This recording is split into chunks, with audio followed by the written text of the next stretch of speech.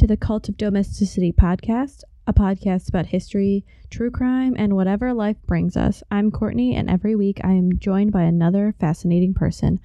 Let's see what we're going to talk about this week. Courtney from the Cult of Domesticity with the Drunk Thunks. Hi, guys. Oh. Bonjour. Ew. What the fuck? Ew. Shut up, Jake. Ew. Hey everyone, welcome to Drunk Thunks. I'm Michael. I'm Brittany. Why is she British? I'm Brittany. I'm Brittany. I was just trying to do like loud and Ow! And I'm Jake, a rockin' and a rollin' all night long. Fuck, that's a good one. We've also been here for 12 days. We're locked in Michael's apartment, his poor room. So, what do you guys know about the Great Train Robbery? Nothing. It was pretty cool. Very little. It sounds like it was pretty great. I know Michael Crichton wrote a book about it. Was it Michael Crichton? Yeah. Oh, he writes Michael Yeah. Michael He Crichton, I Crichton. say in air quotes, wrote about a lot of stuff. Well, Wrote in past tense, he is dead. Michael murdered and he had him a to movie come inherit out. the And title he had of a book come Michael. out last So, year. real quick, I'm going off some very base knowledge. I know wasn't there like the first Western was an old silent film? Wasn't it also called The Great Train Robbery? Yes, this is not that one. I was going to say, this is the British one, right? Yes. That's as far as I know. I've got So- nothing else. I found out about this via the BBC. thanks, BBC. They did a 2-part miniseries on this, with the first part being the planning of the robbery via the criminals, which starred Luke Evans, which is why I was bringing up Luke Evans. Thank you. And this is where Body. I discovered Face. Luke Evans. Right. Gaston. He plays the lead, and then the second episode was really the investigation, and it stars Jim Brandt of Harry Potter. He Yes. plays- My man. I'm going going with Harry Potter. Who was he in Harry Potter? The final defense against, or the potions master who replaces Snape, who doesn't Oh, die. Slughorn. Yeah. Oh, okay. It's the last book There's I so read. many fucking people in those movies that I can't keep Yeah. track. So Michael, please stop stroking. Sorry, Slughorn just gets me all worked up. my audience is going to enjoy those problems. So it's a train traveling from Glasgow down to London. Okay. Nothing remarkable about it. Other than that, it's getting better the further south. Other than that, Luke Evans is on it. Luke Evans will meet the train, become best friends. Run away with the train. Yes.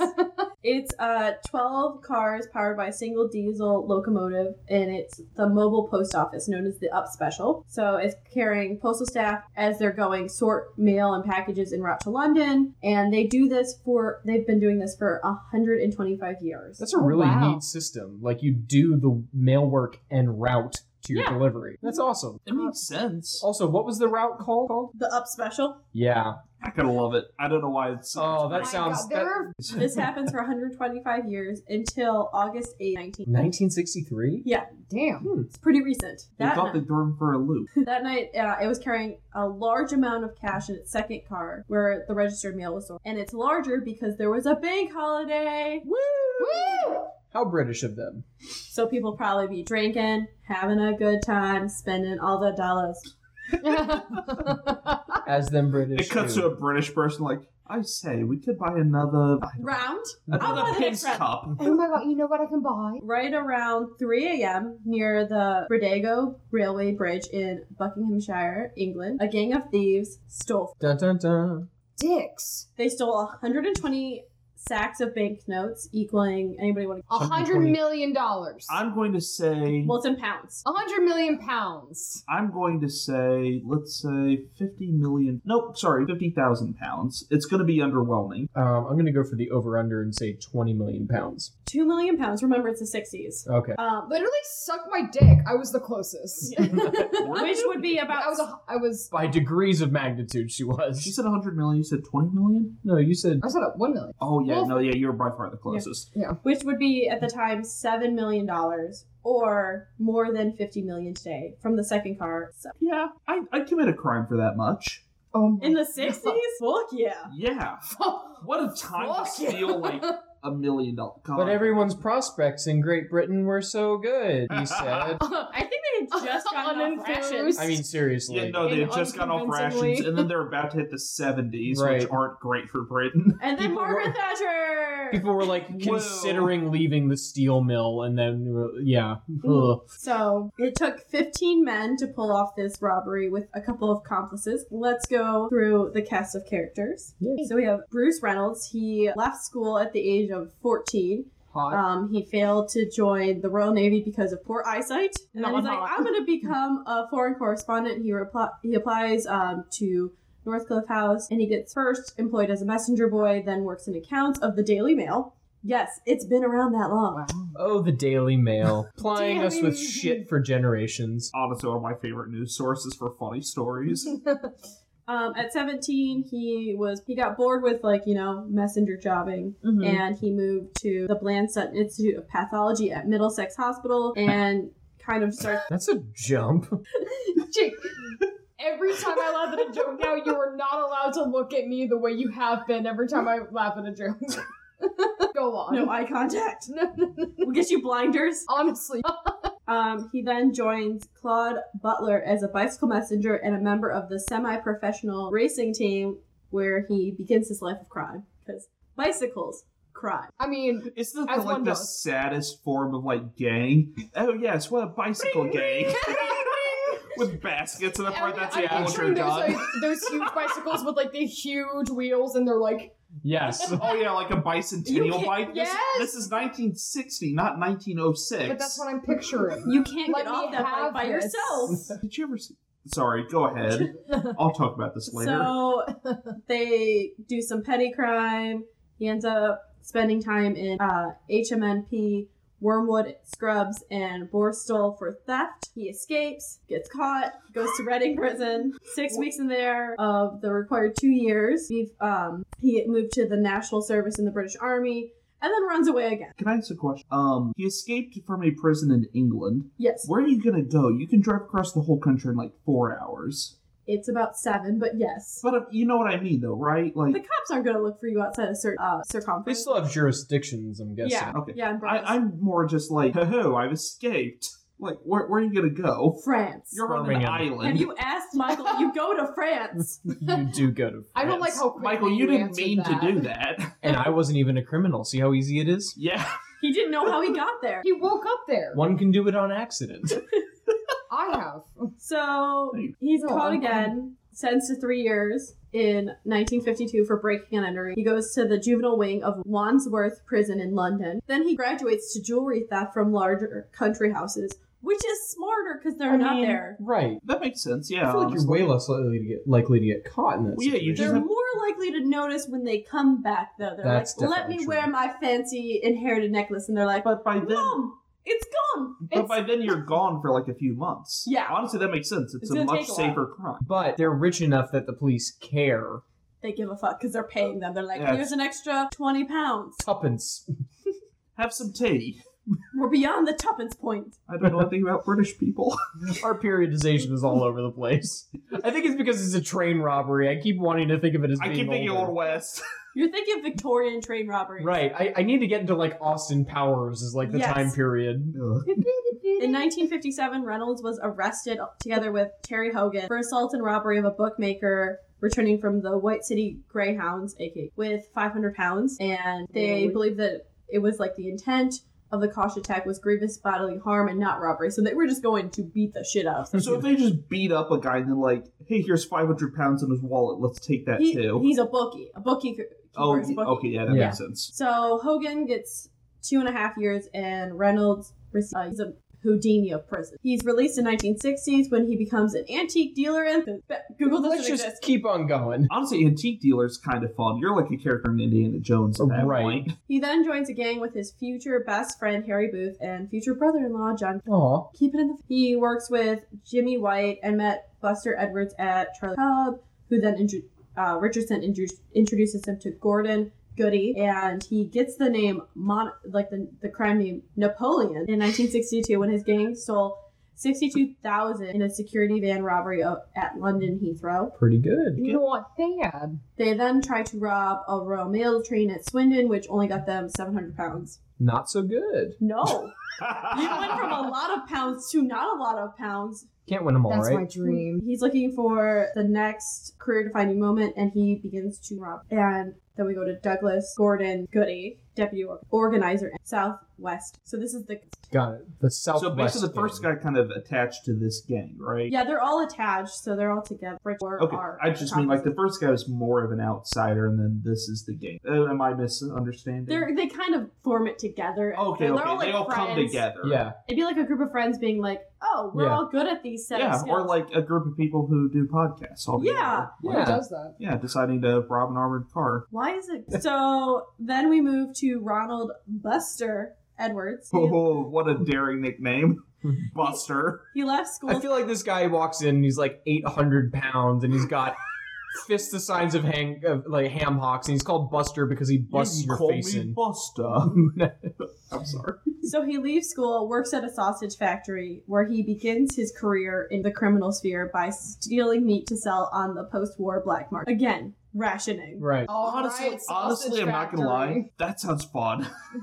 That sounds like a great job. Oh, that had to stink so bad. No, I mean like selling black market meat. I don't know why that sounds like Do you want some long pig? Some long pig for you? Yeah. Oh, He then gets into the national service because war. Joining the RAF, where he was detained for stealing cigarettes.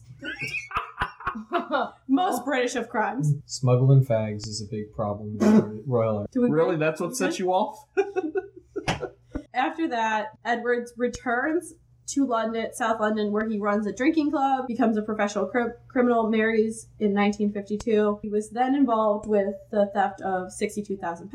Can you back up to what a drink club is? It's an unofficial bar. Is it? I bet it's where you buy beer and then sell it at a slightly higher cost in your And so basement. everybody just... Because prohibition wasn't a thing in the UK, so Right, it's just a club, Okay. and you just, instead of sit around and smoke cigarettes and read newspapers like a gentleman's club, you drink. That's really British. Sounds great.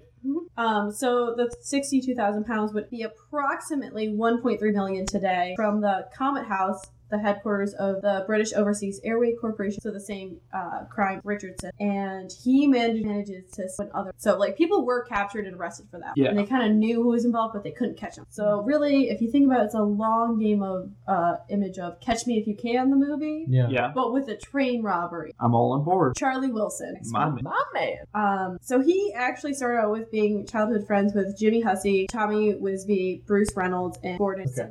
Some of our artists He's already... integrated from He's already childhood. right. He's all in. Yeah. He met Edwards and the young driving enthusiasts, Mickey Ball and Roy James, and they took up car theft. He was in national service from 48 to 58, and he married in 55. He had 3 children. A lot of these people have like wives and families while they're doing this, which I'm. Well, yeah, why else are you going to crime? You got to support that family. He turned to crime early in life and basically spurned his father's like legitimate but low. I don't want to work in like The mill? The mill. Why yeah, work in the with my- mill when I can sit there and steal cars, father? Father. Father, why? He did actually work legitimately in his in-laws' grocery shop while he was also a thief, and he'd get into various gambling enterprises, off in jail. In the 1960s, he began to Bruce Reynolds, which I just imagine is like The big superheroes. league. Yeah. Like, suddenly you're cast in Lock, Stock, and Two Smoking Barrels. Yeah. Just so you know, you're fighting Captain America. He's also involved in the 62 robbery from Heathrow and the Royal Mail train robbery at Swinton. Joins in the plan of Robbie Biggs. Some of these people are quite, because it's so recent. They publish. There's like a lot of info on these There's guys. on some of them there's no info, and some of them there's so much info. Yeah. And you're just like, you wrote a book on your life after you ran from the cops and you've been living in Argentina? What? That's That's great. fun. Kind of the dream. God, You know that sounds what that is? awesome. You know what that is? That's some big dickin'. Ronnie Biggs. At 18, he enlisted in the Royal Air Force, dishonorably discharged for desertion 2 years later after he broke into a local chemist shop, aka a farm. 1 month later, he's convicted of stealing a car, goes to prison, released, took part in the attempted robbery of a bookmaker office in Lambeth, South Oh, London. big haul. He's incarcerated at HMM Wandsworth, where he meets Reynolds. This is his third prison sentence, and he tries to go straight and gets trained as a carpenter. He's like, I'm done with this. I'm done going to prison. He's going straight. February 1960, he marries Swanage. Just like, God, not since my thesis I've seen so many fun Right. names. He needs money to deposit for a purchase of his house for his family and on the house of a train driver who's about to retire. So he has been previously identified as Stan Agate, or because of his old age, Old Pete, or Pop. No one knows his actual name. I can't wait to get to that point. That's such a weird thing for like the 1960s. There's a lot of things we I mean, don't. don't know people we don't know their name of. I know the 1960s aren't now, like, it's not a time where you can just kind of vanish off the map. Or, correction, now isn't a time you can vanish off the map like you could in the 60s, per se. But it's still weird to think of not knowing someone's name from the 60s. I feel like Do you they know all what I just mean? agreed not to say names. Yeah. Oh, I'm sure that's it. They were Honestly, just they're So if all, someone was caught, you knew you could say their name. Right. well, they're all professionals at this point. Like, honestly, it sounds like all of them have enough of a criminal record to where, Yeah. you have almost kind of a professional pride, like a professional code. So he was the one who introduced Biggs to the train robbery plot. So he's like, well, I'm not going to be your but. Well, you gotta get that deposit for a house. No, I you gotta bought a live house, that- I get it. Yeah. So Reynolds gave Biggs the job of arranging for Agate to move the train after it had been waylaid. So basically after it had been stopped. We go to Roy James. He was the chief getaway driver, nicknamed Weasel. Fun. That's such a Same. shit nickname. He also left... No. We're calling you Weasel. He would be the one who would leave fingerprints at their hideout and would be caught after a rooftop chase. So super fun. It's like Wow. out of a movie. I know. Yeah, no, this is literally could be a movie. You're like, this Well, is not hasn't real. it been a movie? Yeah, there's a lot of pop culture. Yeah. He was also a silversmith and a proficient race car driver, and he Oh, wow. What the What the heck? fuck is this? Who is this person leading a charmed life?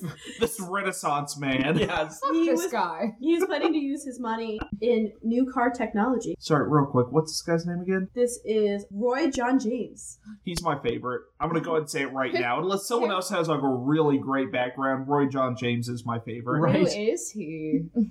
Some international man of mystery who drives race cars, and like- Smith Silver. like Paul Revere, he's a modern Paul Revere. Yeah. He's Paul Revere, but not Wow. Yeah, that we know of. He could be, you know. You know. The crime. Yeah. Roger Corduroy. He's the train stopper and electronics expert. He was the leader of the South Coast Raiders. Tom Wisby, he's a bookie and self-confessed heavy. What the fuck is that? I feel like that's someone that's just like, I don't have like a full feeder. Hello, finger lads. I'm complex. the heavy. Or like he's like the heavy. Mince pie enthusiast. I will say, He's me. between watching and playing Love Island, I don't know a fuck about British slang. I I'm feel gonna like, go ahead and say it. I feel I like don't know heavy would anything. be like he's security, like I would So- imagine Right. so. Yeah. Right. That makes sense. I'm just saying it's also He's the good. big guy that shows up and hits It's people. fucking Yeah. silly. because it was his job to frighten the train staff. There you go. We have Yeah. Jim Hussey, who's the muscle in South Coast. The Raiders. seductress. What, Jake? What? We have Bob Welch, who helped organize and provided muscle, and he's also from the South Coast Raiders. Brian Field, he served 2 years in the Royal Army Service Corps, serving in Korea. He's discharged, and it was with a very good character. Oh, So She British. says in air quotes. That is. It You're right. was That's, put in air no, quotes. you're right. That's very British. It's very British. He was a good lad. Top. Punctual. He's 18 when the war is over, and he's very successful personal and professionally. He gets married to a German girl. He becomes a solicitor's managing clerk for John Weeder & Co. Was 28 at the time of the robbery, and he already... So, Field was 28 at the time of the robbery. He was already more successful than his boss, John Weeder. That's a good place to Yeah, be. fuck yeah. Good for you. He drove a new Jaguar, had a house he Ooh. called Cabri, which was an anagram of his wife and his name. Oh. Karen. Someday I hope to make enough money to name a house. And this was it. Bridle Path Whitchurch in Oxfordshire, near Pangbourne, while his boss owned a battered Ford and lived in a rundown neighborhood. That's Maybe. awesome. That's the best revenge I can think of. Sure thing, John. I'll go get your cappuccino. Well, no, You know what? it's, Maybe he's like Jimmy, or no, who owns Billionaire out of Omaha. no. Shit. You know who I'm talking about? Yeah. Jack Welsh. No. No? I've got no clue. Warren Buffett? Yes. Yeah. Oh, Oh, I was wow, gonna that was say- a guess. I was gonna say Jimmy Buffett. I was like, that is not correct. Jimmy Buffett. But he owns the same house he bought. It's like a simple colonial. Yep.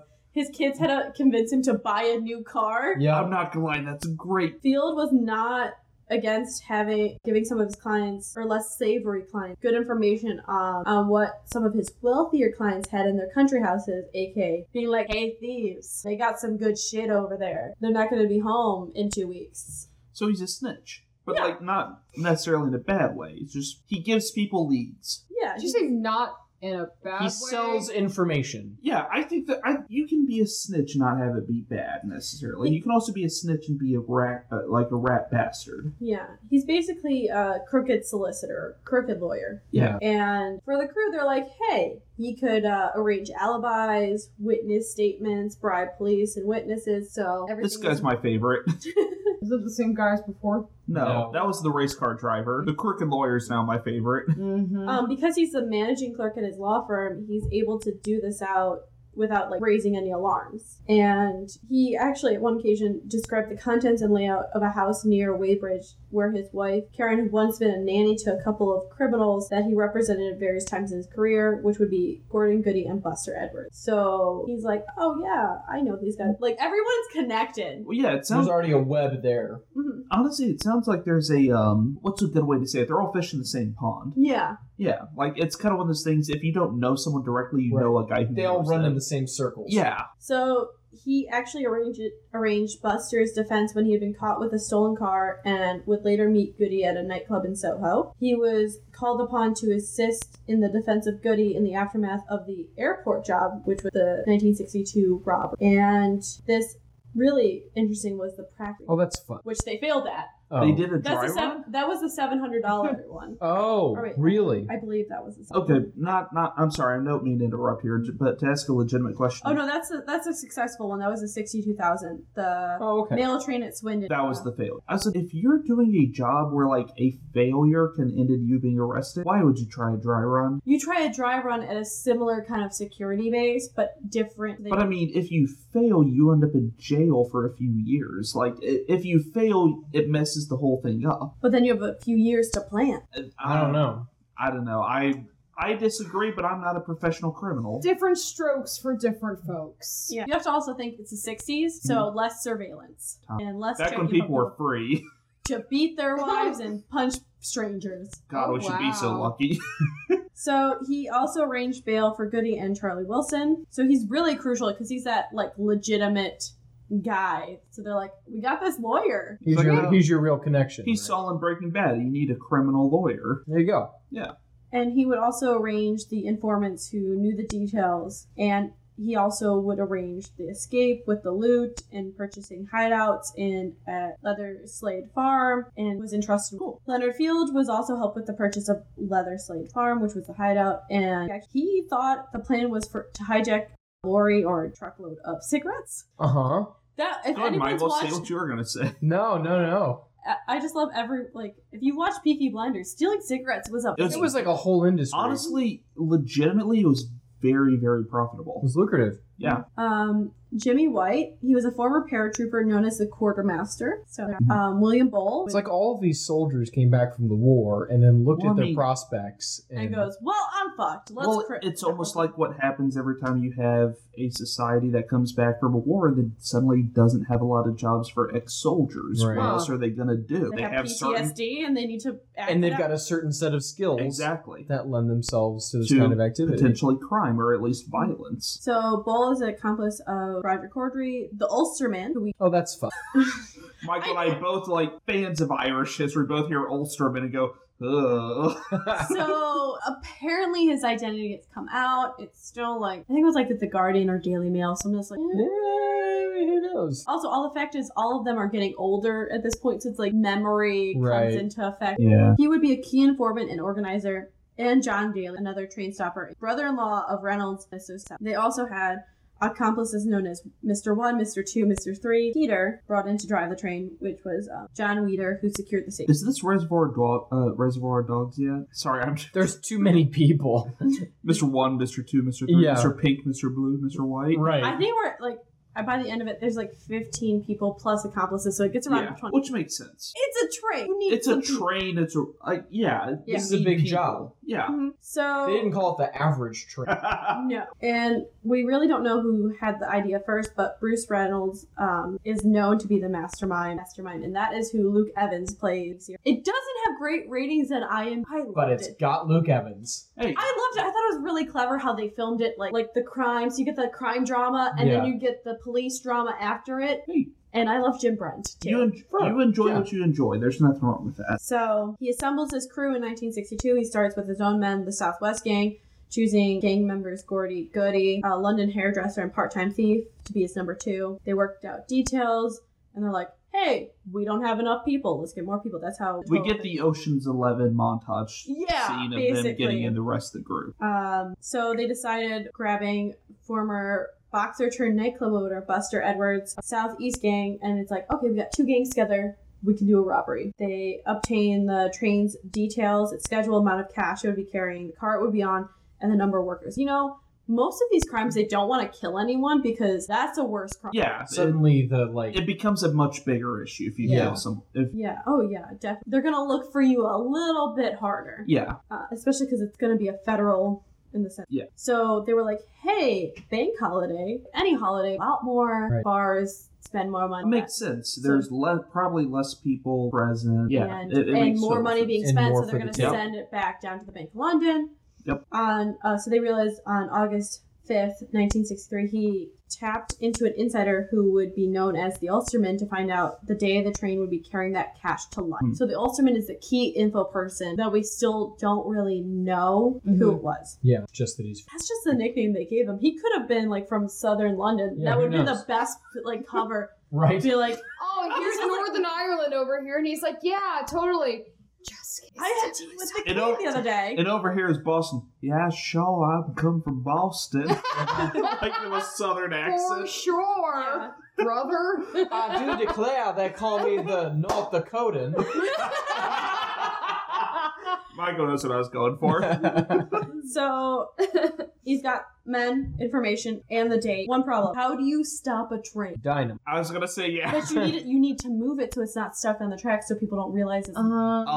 You put someone in front of the track. Sorry, everyone. I've been playing a lot of Red Dead Redemption. You get a really dastardly mustache, right? And then you take a really going the hot... Snidely Whiplash route. Yeah, you take a really hot blonde Southern woman, right? And you tie her up. You mean you? Real good. I'm not Southern. You're from Kentucky. You're Kentucky. You're Southern enough. Oh, Lordy be. I do declare. No, I'm talking about what's the like Penelope Pit Stop level. There you go. Yeah. Yeah. Tie her to the trail, like the you train could tracks. purchase 7,000 donkeys. Are we just doing a thing here? Are we just going to throw out ideas until we get tired? Courtney, how do you steal a train? Or stop a train? So Roger Corduroy actually came up with the answer. So you have stoplights as you drive cars that do like red. Yep. Okay. And trains also have signals. To stop, green means go, amber means slow down, red means stop. And he was like, why don't we just fix? Honestly, you know what? That makes a lot of Sneaky. sense. Mhm. You just kind of co-opt like someone's desire Yep. to just do their jobs. Yep. Shit, that's really clever. Honestly. How did they fix that? I'm doing air quotes too. I'm gonna say not well. By paying someone. No. Oh. Using black paper and leather gloves, he would cover the green signals at their chosen spots, and using battery and wire, he would turn on a red signal. Oh, that's fun. I feel correct when I say not well. Yeah. Actually, really I mean, well. if it works. It did well enough, but But now you couldn't do that. But in the 60s, fucking the You- wires were probably if they're- open. They if could they're- you probably can do get- a lot of stuff Right. in the 60s. If it was far enough away, it looked good. So they have their day, they have their time, they have their way to stop the train. So they lay low at Leather Slade Farm, their safe house, drinking beer and playing Monopoly, waiting for the time to come. I mean, don't we all? Did this end with them like killing each other over the game of Monopoly? Weirdly, no, but Monopoly comes back up. Oh. Huh. Jesus. Doesn't it always? So they review their plan over and over. They leave at midnight. They were planning to pretend to be a army unit on night maneuvers, which is fair. We're Cold Sure. War. Yeah. They had army vehicles, uniforms, fake official papers in order to look the part. At 10 p.m., they got word from the Ulsterman that the money is on its way. So in the early hours, so like it was around 3 a.m., they loaded the vehicles and they head out to Leighton Buzzard Bridge. At the distant signal, they drop off John Daly, Roger Corduroy to take care of the signals and continue on to Verdago Bridge, where they don blue overalls and to mask their army uniforms. They split up and they had like posts. Literally Ocean's 11, but with a train. Right. In the 60s. And less technology. And British people. Yeah. Bad teeth. They actually surprisingly looking at the pictures, not that bad of teeth. I don't believe that. I have pictures. I can show you. They take tape across the track to indicate where the train was to be stopped for unloading. They cut the phone lines to call out. They cut the overhead phone lines that service the district, and it's at 3 a.m. when the trains coming to the site. Using a portable radio, Reynolds gives the word, the false signals was activated, the train slows, pulls up to where, it basically imagine, they see the signal, it pulls up right to where the tape is, and they're like, well, huh? Hello. Almost as wrong. The really Damn fucking wonderful train ride. Absolutely top. The train's fireman got out of the cabin, made his way to the emergency call box to phone ahead. It's dead. He turns back to the train and is like, person! It's Buster Edwards in overalls next to the train tracks. And he assumes, he's in overalls. He's a line worker. And he walks towards him. He's overpowered by two accomplices in balaclavas. Balaclavas. You do that real well, Mike. Thank you. They pushed him down into an embankment where he's handcuffed. Number 3, the burliest of the gang, entered the cabin. Jack Driver was startled being confronted, tried to resist. But which one's the handsome one and which one's the bad? Who's Luke hate Evans you. playing?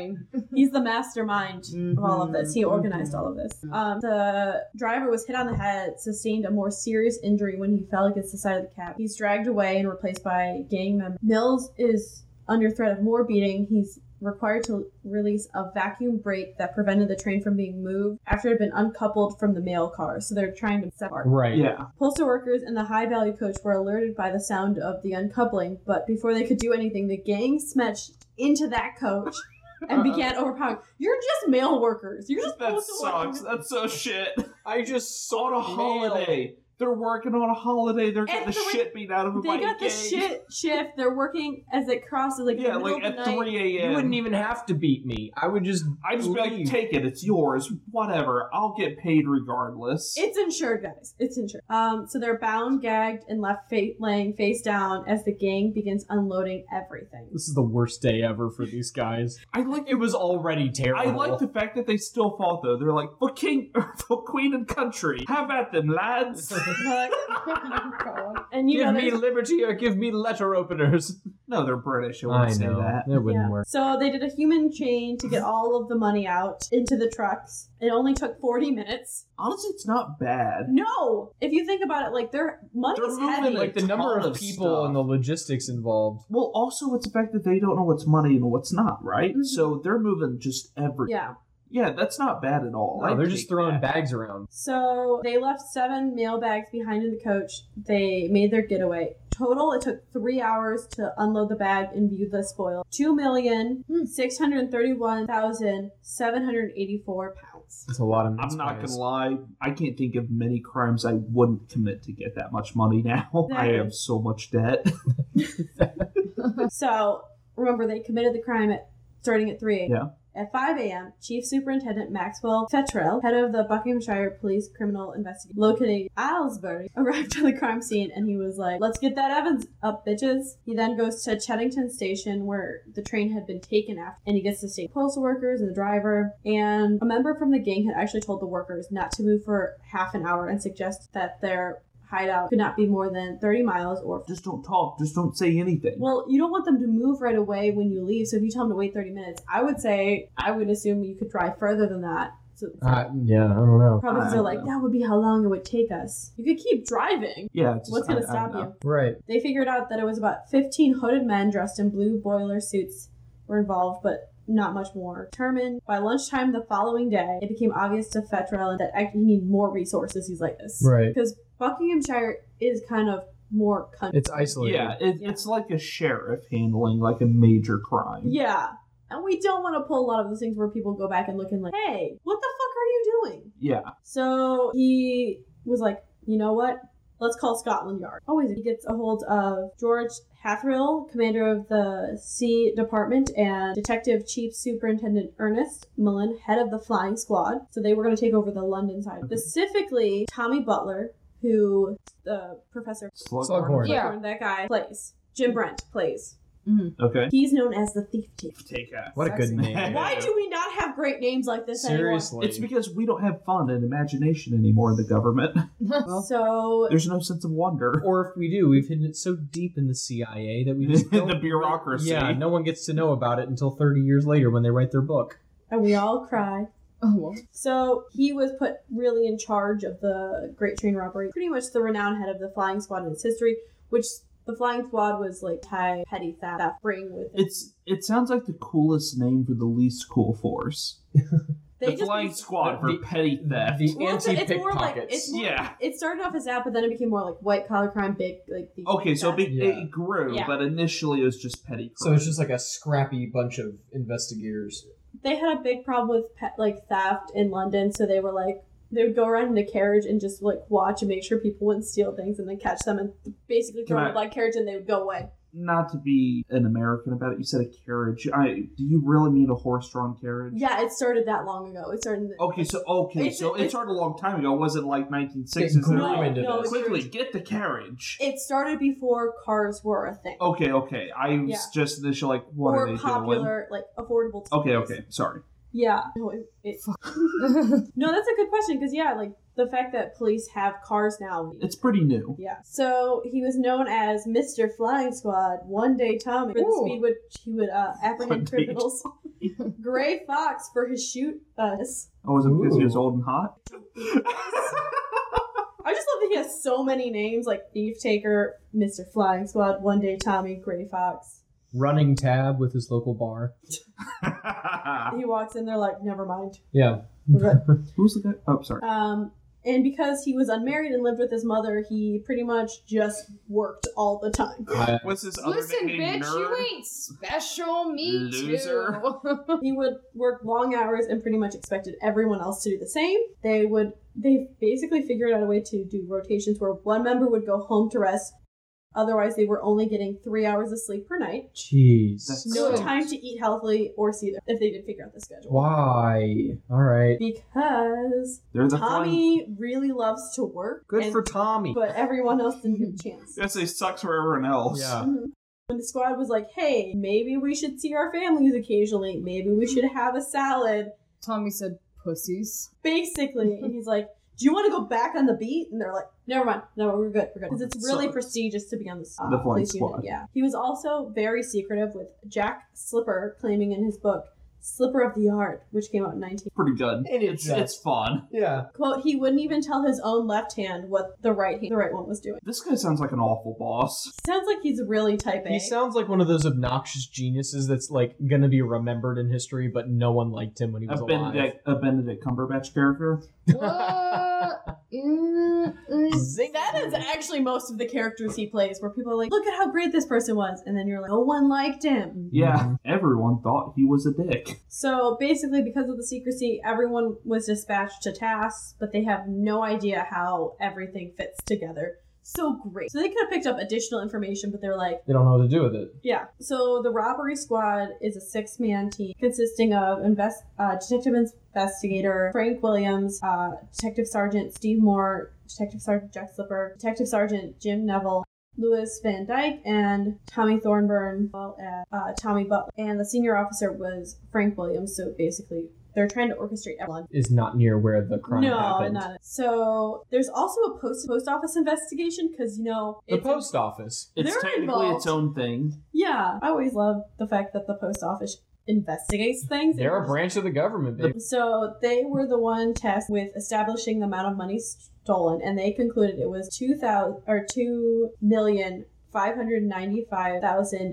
£2,595,987 pounds, 10 shillings. Gotta keep track of those. They're shillings. British, of course they would. In fairness, we would too. Oh. At least we didn't have to get down to pence because there was no pence. So. And it was really, they need to identify what money was stolen so they could basics. Everything in this car was reported and secured, brought to service. So just think of like how they probably knew the rate note. So if it pops up, they're going to be like, They know where to look. hey. Yeah. Hey, this banknote is suddenly in circulation. And then they were like, hey, maybe we should install radios in our like cars, our train cars. On top of it, they sent from the post office Detective Superintendent Gerald MacArthur and Detective Sergeant John Pritchard to assist the bucket. They start with a major search, fanning out from the crime scene after failing to find any forensic evidence there. They put a watch on seaports, which at that point, they could have driven to, well, the channel wasn't there, but they could have had a boat waiting to get them across. Yeah, they could be Honestly, yeah. anywhere by this. This isn't like the United States where your options by boat are somewhat limited. Bert, you could have just like had a guy with a fishing trawler waiting and you could have gotten to the Yeah, pretty. Yeah. The Postmaster General Reginald Bevins offered a £10,000 reward for the quote, the first person giving information conviction of the persons responsible. So they started off with a pretty solid plan. On top of it, the gangs original plan was to stay at the farmhouse for 2 weeks. So they're like, we're just going to lay low. Sure. Let everything Stay quiet.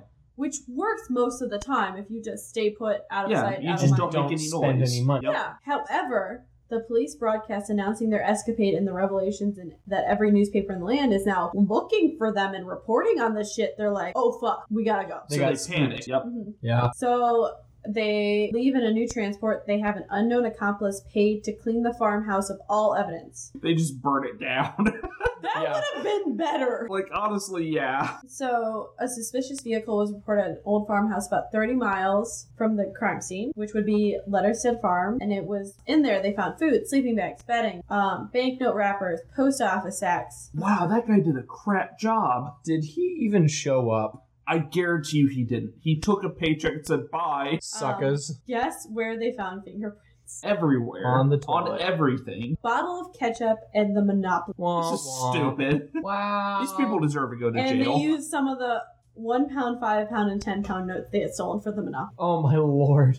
If you have $2 million and change You're sitting feeling cocky with the Monopoly game. and that's only 8 days after the robbery that they find the safe house. I mean, after 8 days, I would be bored enough that I would be playing Monopoly. I'll be honest, I'm actually shocked it took that. 60s. But still, like, that seems a very long time. But you're Yeah. right. So within a day of the discovery, they were like, "Hey, Roger Cordery, fingerprints number 1." Ding. He was with his friend William Bull, who was helping him lie low in return for a payment of old debt. So they were living in a rented, fully furnished flat above a florist shop in Wimborne Road, Bournemouth. Okay. You just made those up.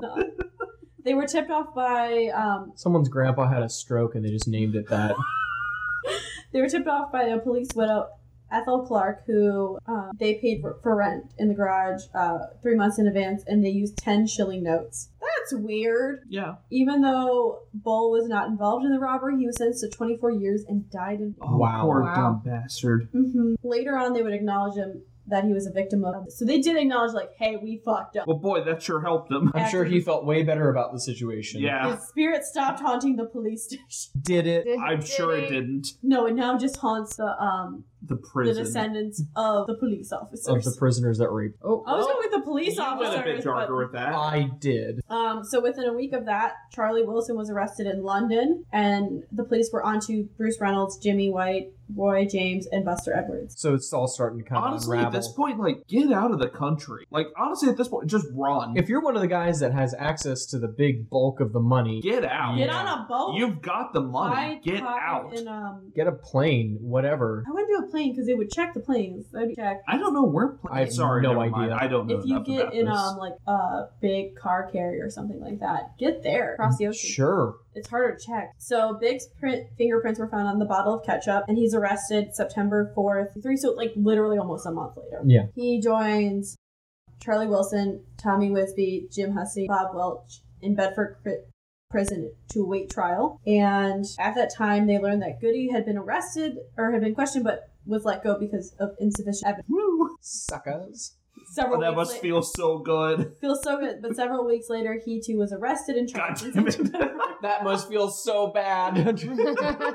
So after 2 months of being at Bedford, Biggs was planning an escape Good for him. but he had to wait as they were transferred to Amesbury prison, tight security, because they're like, hey, this guy likes to escape. They We're- connected the dots. Yeah, Oh, he kept shoot. fucking escaping, so they're like, oh. At that time, they learned the evidence again really fucking strong, and Biggs was like, I gotta get the fuck out of here, and starts plotting. He was foiled when one of his friends got cold feet.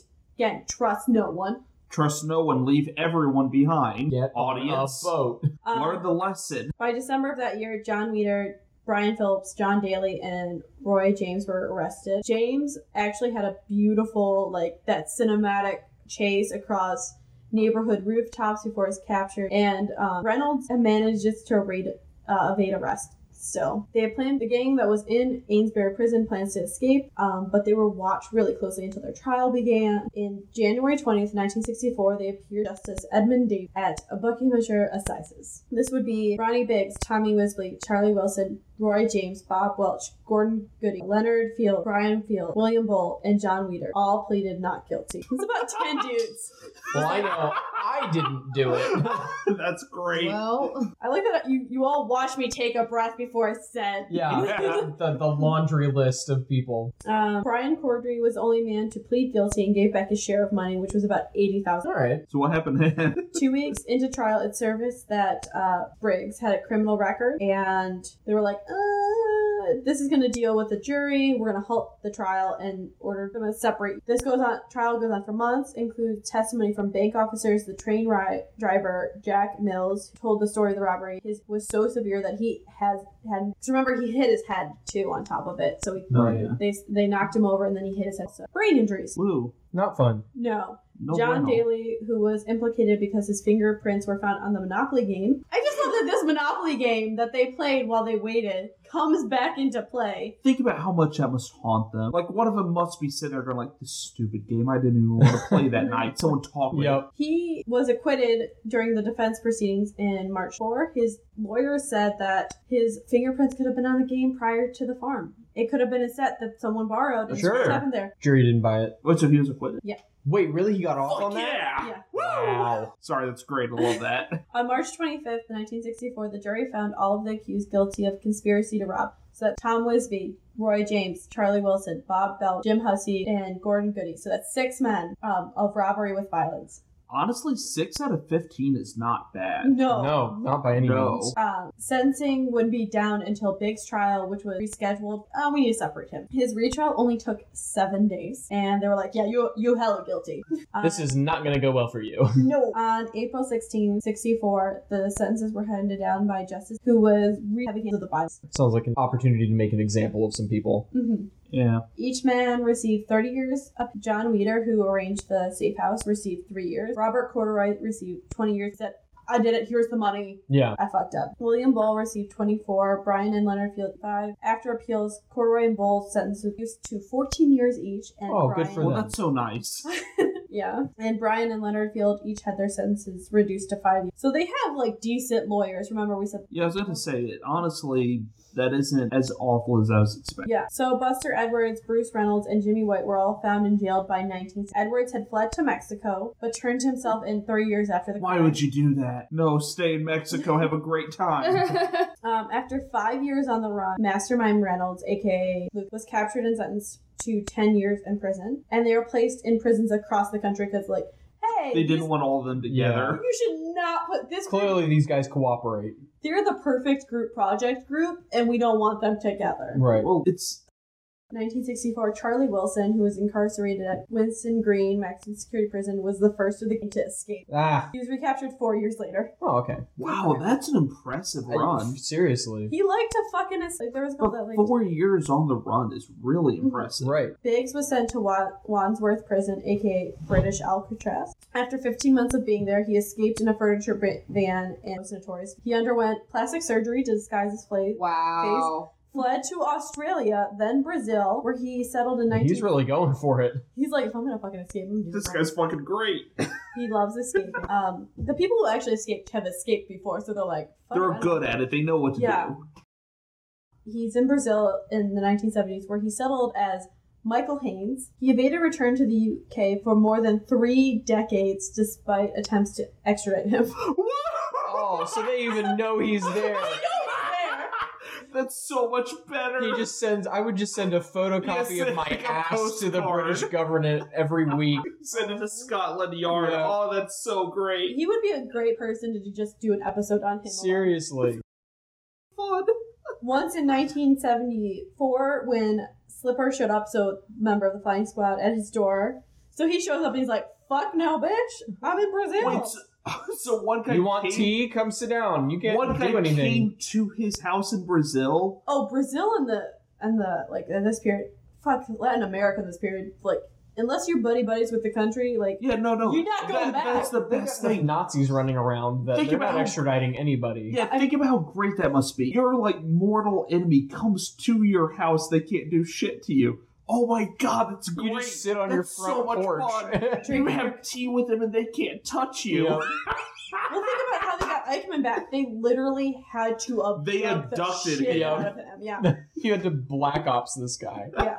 That's awesome. And in Oh, I love it. 1981, they had a kidnapping attempt by an ex-military. In 2001, Biggs, who basically almost got away with it, returned to the UK voluntarily God damn it. Why? because he was old as fuck. At that point, Oh, just stay so, in Brazil. yeah. Have a great time in Well, Brazil. Do whatever. Go anywhere. So he's like, well, also there's this. He's like, he's gonna serve out the remaining 28 years of his sentence in a Norwich jail for elderly inmates. So it's probably dangerous. So it's just a retirement home. Yeah, it's insane. We know I you're ran out of justice. money and just decided to take. Oh, the government take care of me. Yeah. Yeah, he outlived his rival. Jack Slip passed away in 2005. So he's like, motherfucker. God, this guy's the best. You can go see the Monopoly game on display at the Thames Valley. Wow. That's awesome. God, that's great. Oh, what a great time. And that's the great I love it. It's so much fun. God. I Greater for love some that than guy. others.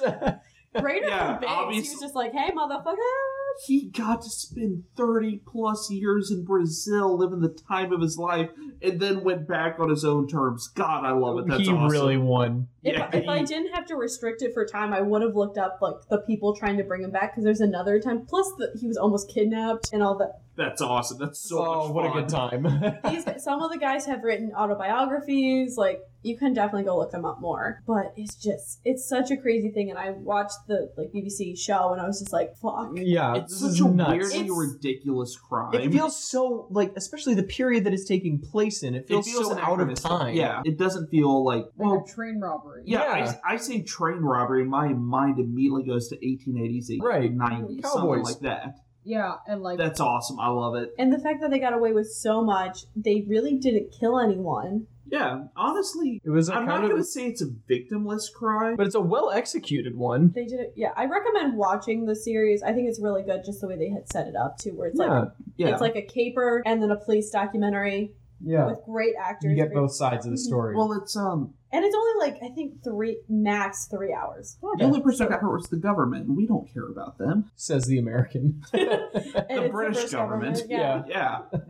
I don't know if this was involved in the Crown, because I have no idea. that would be really interesting if you just saw them like they're opening crossover. A newspaper, and there it and is. Right. there it is, because like that's Oh, a lot of money say. for them to lose. Right. Yeah. Yeah. Like Well, cool. was it 2 million? Yeah. Yeah, over 2 million got taken. So Yeah. and they didn't get all of it back. Right. Ugh. A few of them got away with it. God, that's great. Yeah, and we're Drunk Thunks. We're at Facebook or Gmail at drunkthunks@gmail.com. We're on Twitter at dthunks at Twitter. I don't know what else is there. Yeah, well, we have an Instagram page, and we Yeah, do podcasts about just all of the horrible things that happen in history. And Basically, we talk about anything in history that we think is entertaining. yeah, Well, you get drunk. Yeah, listen to us if you want to, have a drink with your friends and chat about history, because that's kind of about the closest to what we do as cool. Cool. All right. Love it. Well, thank you. I love you. thanks everybody. Bye. Love you Bye. more. Oh wait, am I like all of yours first? Hey everyone, I'm Michael, I'm Brittany. And I'm Jake. and together we are the hosts of Drunk Thunks, a new comedy history podcast where we drink and share stories from history. If you're the kind of person who likes to drink and chat history with your friends, we are the podcast for you. You can find us on all major podcast platforms and on Facebook, Twitter, and Instagram as Drunk Thunks. We hope you'll stop by soon. Thank you. Thanks.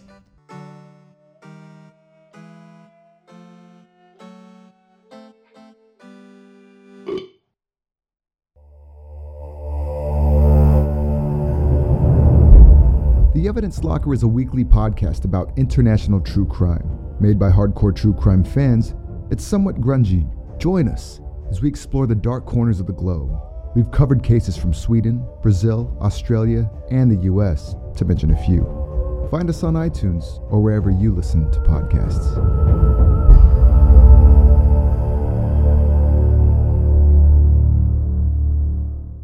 Cult of Domesticity. We're available on all podcatchers. Remember to rate, review, subscribe to help spread the word, or just force other people to listen to it.